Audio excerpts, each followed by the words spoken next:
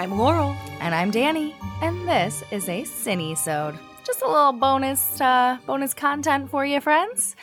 We are talking today about Jodi Arias and Travis Alexander. We just got done covering the entire timeline and charts of both of them and the sentencing. But we promised you a Synistry episode. So Laurel, take it away. We're going to dig right on in here at how Jodi Arias and Travis Alexander's energy actually interacted with each other, what they actually brought out with each other on an energetic level. And make a massive, massive note that Travis's Mars in Gemini actually conjuncts Jodi's moon in Gemini. That means his Mars placement was right on top of her moon placement. Oh my God. Just like they were in real life. Just like that, Danny. Just fucking like that. So what this signals to us is that their connection would have been fiery, spicy, and a little emotionally volatile. Which, like, where's the lie? Yeah, honestly? That tracks. And because of the fact that both of these planets are in Gemini, there is a tremendous amount of energy towards communications. And so much feeling and passion is put into these communications with each other. And that's like accounting for 82,000 emails plus all these texts plus all these the you messages, name it. All of it. They had the constant needing to be in contact with each other, that they put a lot of energy into doing that for each other. And this could definitely signal mental and verbal abuse, but also really intense and acute physical connection and desire from one another. So we're already seeing some like seedlings of toxic connection kind of span. Very on brand. That also tracks. Right, where it's like Travis might have been the one to like be more verbally abusive, but we also think that that is probably because of Jodi's mind manipulation stuff, that she would like coax him emotionally, like bait him into some her of that. Passive aggressiveness, her totally showing up at his house, her actions. Absolutely. But also that there was just this really acute physical fucking like addiction and connection to one another. So this kind of energy can become too chaotic over a long period of time and prove to be unsustainable. Well, wouldn't you know it? I mean, look, we've all been there, okay? We've all been there. Oh, yeah. Addicted to your body. But look, it doesn't mean it's right. And we certainly don't kill someone over it. No, hell no, we don't. Gosh, you would think that Travis, just based on the Mars on the moon part about it, you would think that Travis would have been the one that was more abusive. And maybe mentally and verbally he was. I think you were right. I think you're right. I bet you he was probably the louder one. He probably yelled. He probably called her names. He was probably very volatile. He was a Leo too, on top of that. So demonstrative. Yeah. And that very Cancer-like thing of it's building. I'm a victim. And I'll kill you. Boom. I totally agree.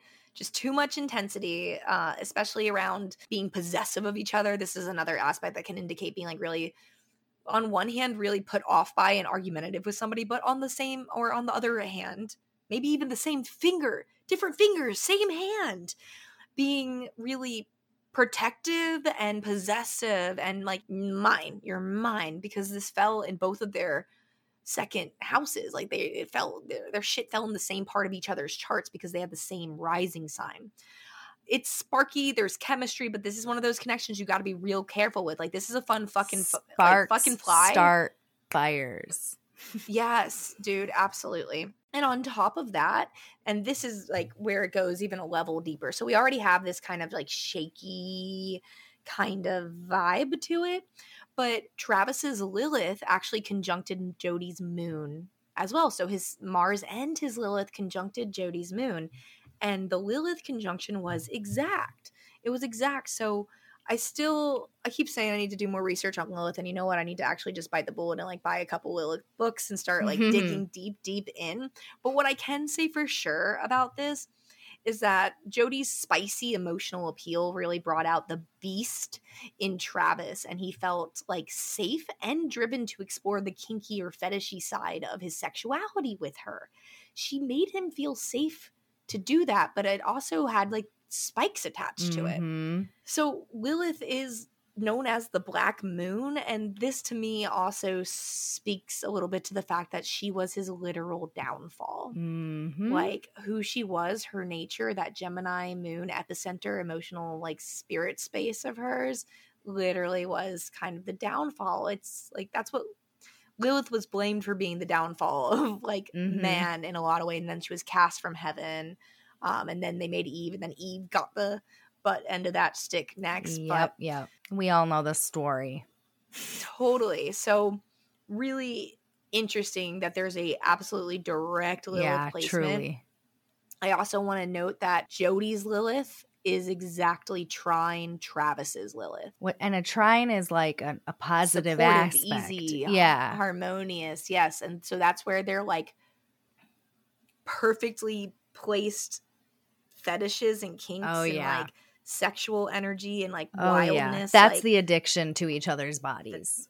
It was just too easy for them to stay connected in dangerous ways, because Lilith is potentially dangerous energy, and that could be like from a self-sabotage point of view or from like other people being like, you're the problem and it's this reasons, you know. But like Lilith is this untethered aspect of ourselves, this wild, free, like you can't stop me kind of divine, creative, dark feminine, in a sense, energy.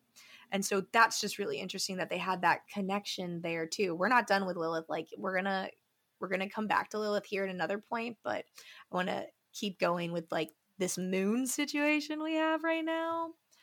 Okay. Because actually no, I don't. I want to keep going with exactly what I was saying, because I didn't read my notes ahead of time. It's like if that perfect trine between the Liliths, if that doesn't drive home how ridiculously fluid and easy their toxicity of their relationship was for one another, I don't know what else does. They brought out the worst in each other because they had too many differing wounds that sex and unbridled passion just couldn't contribute to in a positive or healthy way with where they were at mentally with themselves. It's like they almost got it, but because of their shadows, they couldn't see things. Unhealed shit. And more on Lilith. Jodi's Lilith was square Travis's moon. Oh, that's bad. What does that mean? She was literally a succubus. Oh, God. Like, duh.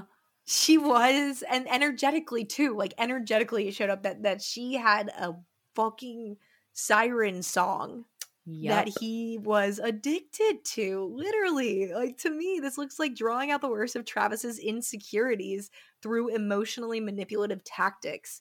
Danger, danger, danger. Like, dragging to the cancer depths, yo. You are in danger, girl. Yes. Damn, that is nuts. And just, I would like to be done talking about Lilith, but there's one more thing I gotta mention. Okay.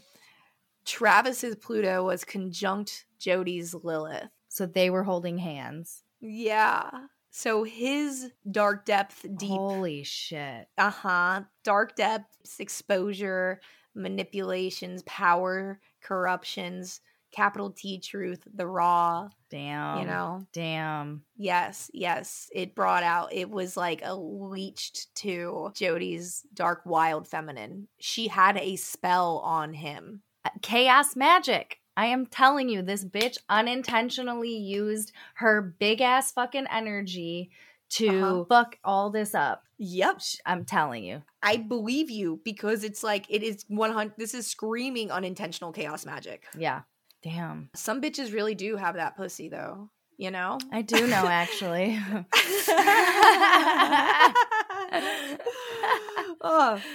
It's crazy to witness it. So we're going to move away from Lilith now, and we're going to talk about Neptune. Neptune, the one who throws a veil over everything. The one who makes it hard to see clearly a single damned thing. Each of their Neptunes opposed the other person's Venus. Oh, shit. So, like, each of their Neptunes did not get along with their Venus, right? Each other's. Yeah. Each of them had an idolized vision of each other. And remember what we were saying when we were describing the way that they met? And I was like, I just see it playing as a movie. I just see it playing as a movie. Yes. That is this energy. Yes. And it even comes through when you tell their story, Mm-hmm. you know? Mm-hmm. But this is literally the fantasy meeting from their very first interaction, the idolism, the expectations, the illusions of perfection, the way they enchanted and captivated each other, put each other on a pedestal. They literally were not seeing clearly what the other one was doing, that they were both functioning from a completely like selfish place, you know? It's just it was like bleh. Yep. It was so glamorized. Yep. Like the filters Delusional. were on high, very much so, very much delusional. Totally deluded by each other, totally addicted to each other. Neptune shows up in addiction. So here's this like literally being each other's drug. Yep. Literally being each other's escape from reality, but into a fantasy that is actually really horrible, but they stayed there. Like, oh my gosh. It's huge. It's so interesting that they both had it about each other. So this is back to this twin flame stuff we were talking about, and like seeing these like weird reflections. A karmic relationship. It happens again in their chart with different planets. Oh my God. Shocker. Right? So Travis's Mars was square Jodi's Jupiter. That's not good. Yeah, that's not good. And Travis's Jupiter was square Jodi's Mars. Wow. So like reverse again. Yeah. They had the same thing ran between them here. This aspect, this Jupiter square Mars in both of their charts to each other's respective planets, it signaled the intensity of their passion and chemistry. This has come up a couple of times. It continues to come up. It fueling each other's worldviews, but also signals that there were potentially heated lacks of understanding where they just could not get why the other one was doing what they were doing. And I feel like this was something that was later used as a manipulation tactic for gaslighting. I think it was happening on both ends. Absolutely. The gaslighting was real on both ends, and it shows up in the chart, like literally fueling a reality, like a belief system. And it also can signal really big personality differences that could lead to them trying to control each other. Oh, yeah. So again, with the gaslighting. Yeah.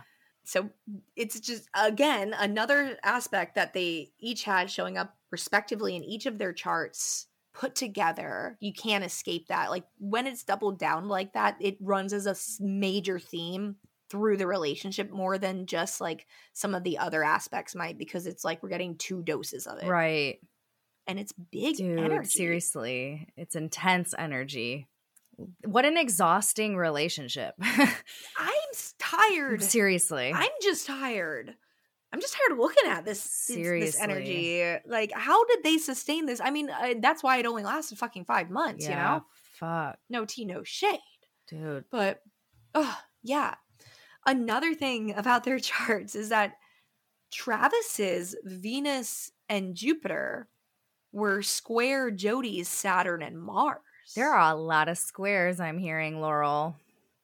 I feel like that's all there is. Dude. And like some tough conjunctions, squares and tough conjunctions. There's a trine we'll talk about in a little bit. That's like, okay. But there's a lot of squares, man.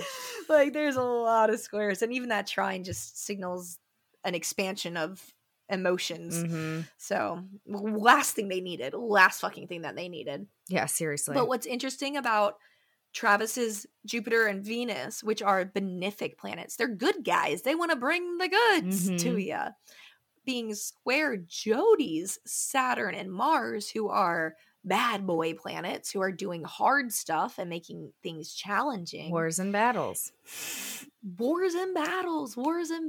It's so tough because they would both place expectations on another and make judgments of each other without stopping to try to understand the other person's needs or boundaries, like period. It's like they didn't seem to recognize that they were each their own individual people. Right. You know? Yeah. Too enmeshed. Something like very plaything.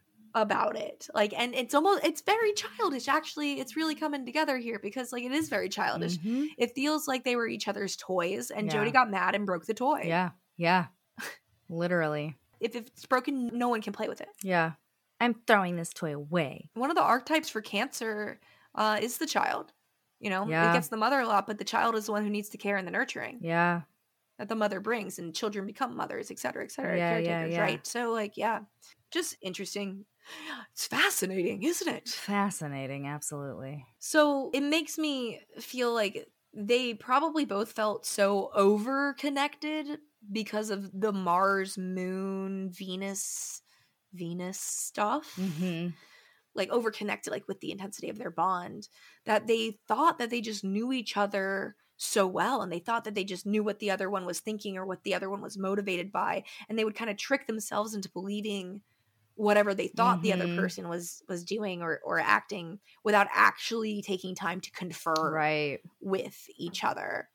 And the other thing about aspects between Venus and Mars, specifically those two, is that they can mark longevity and commitment, no matter if it's a positive aspect or a challenging aspect. And in this case, they were committed to the toxicity of their relationship. They could not get away from each other. Like, even when they were long distance, they couldn't get away from each other.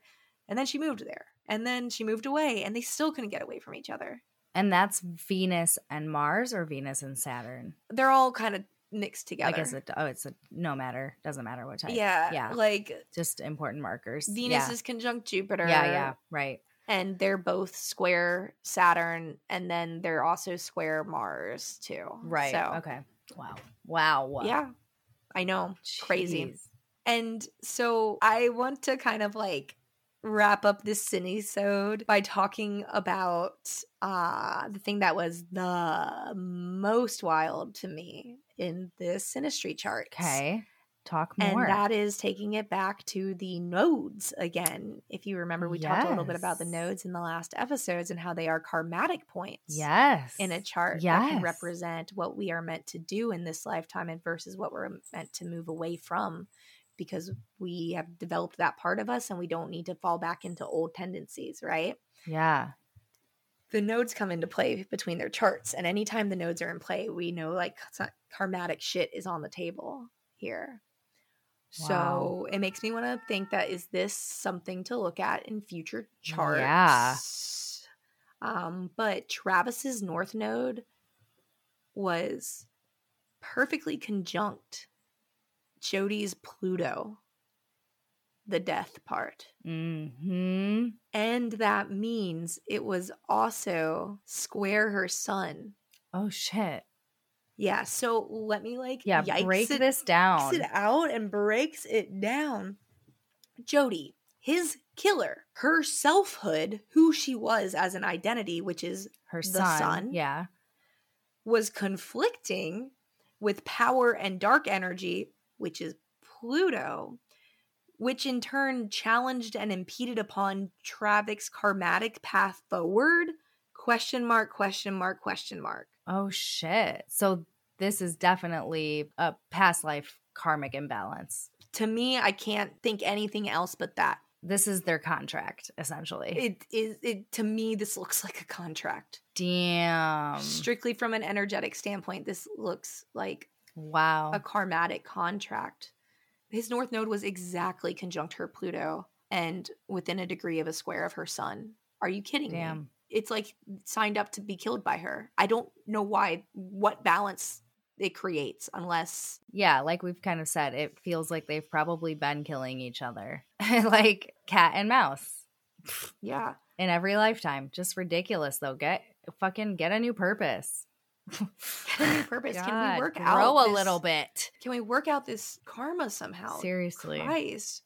It also just indicates, in the very, very least, if it's not this karmatic shit that we're laying out, which I honestly think that it probably is, in the very least, an extremely raw, vulnerable, and primitive type of like primal connection, super duper intense, just like many of their other aspects indicate too.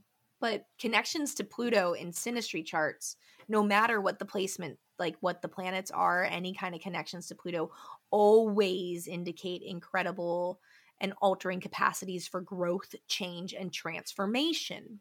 Which direction you take is up to you, of course, but these types of connections can often signify that there is a potential for great pain and great healing. Yep. So it's like, make good choices. Make good choices, because this was clearly coming back as an opportunity for them to reconcile and raise from the ashes some of their past karmatic debts, but instead fell back into the same pattern again and again and again. Shame. And it also indicates that this connection is like raw and visceral and kind of aspect that can change the course of a person's future, which we clearly see played out in major ways. Like the moment that they met, the moment their energy came into contact with one another, they were going to be different forever. And they were. They actually were. Yep. Absolutely. Especially when you take into account Travis's Pluto conjuncting Jodi's Lilith, really exaggerating and pushing to the maximum extreme the extent that Jodi would be willing to fill the insatiable desire to possess him. Yep. And here's the last one for the synastry chart. I mean, it's a Synisode, so we're keeping it tight as we can. Yeah. But interestingly enough, Travis's Saturn was actually conjunct Jodi's North Node. Oh, shit. So they both had direct planetary nodal contact, like in conjunction fashion, which can definitely be experienced as an obstacle or oppressive force constricting her from expressing herself fully or feeling fully secure with herself. Wow. Right?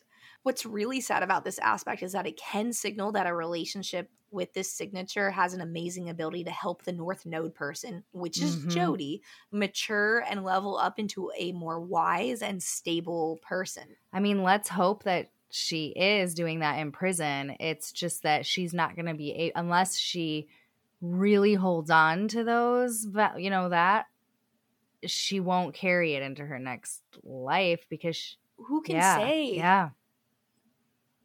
Like, if she's anything like she was when she was sent to jail, that superficiality might keep her from getting to these levels. And the interesting thing is that the show that has just now come out, but not while we're recording this, is about we have not her seen it yet. behind bars. So I'm really... Oh, I guess so we'll be able to say I'm really interested. Yeah, maybe we'll have to tack on an update, but yeah. Yeah, we might have to. It's really interesting.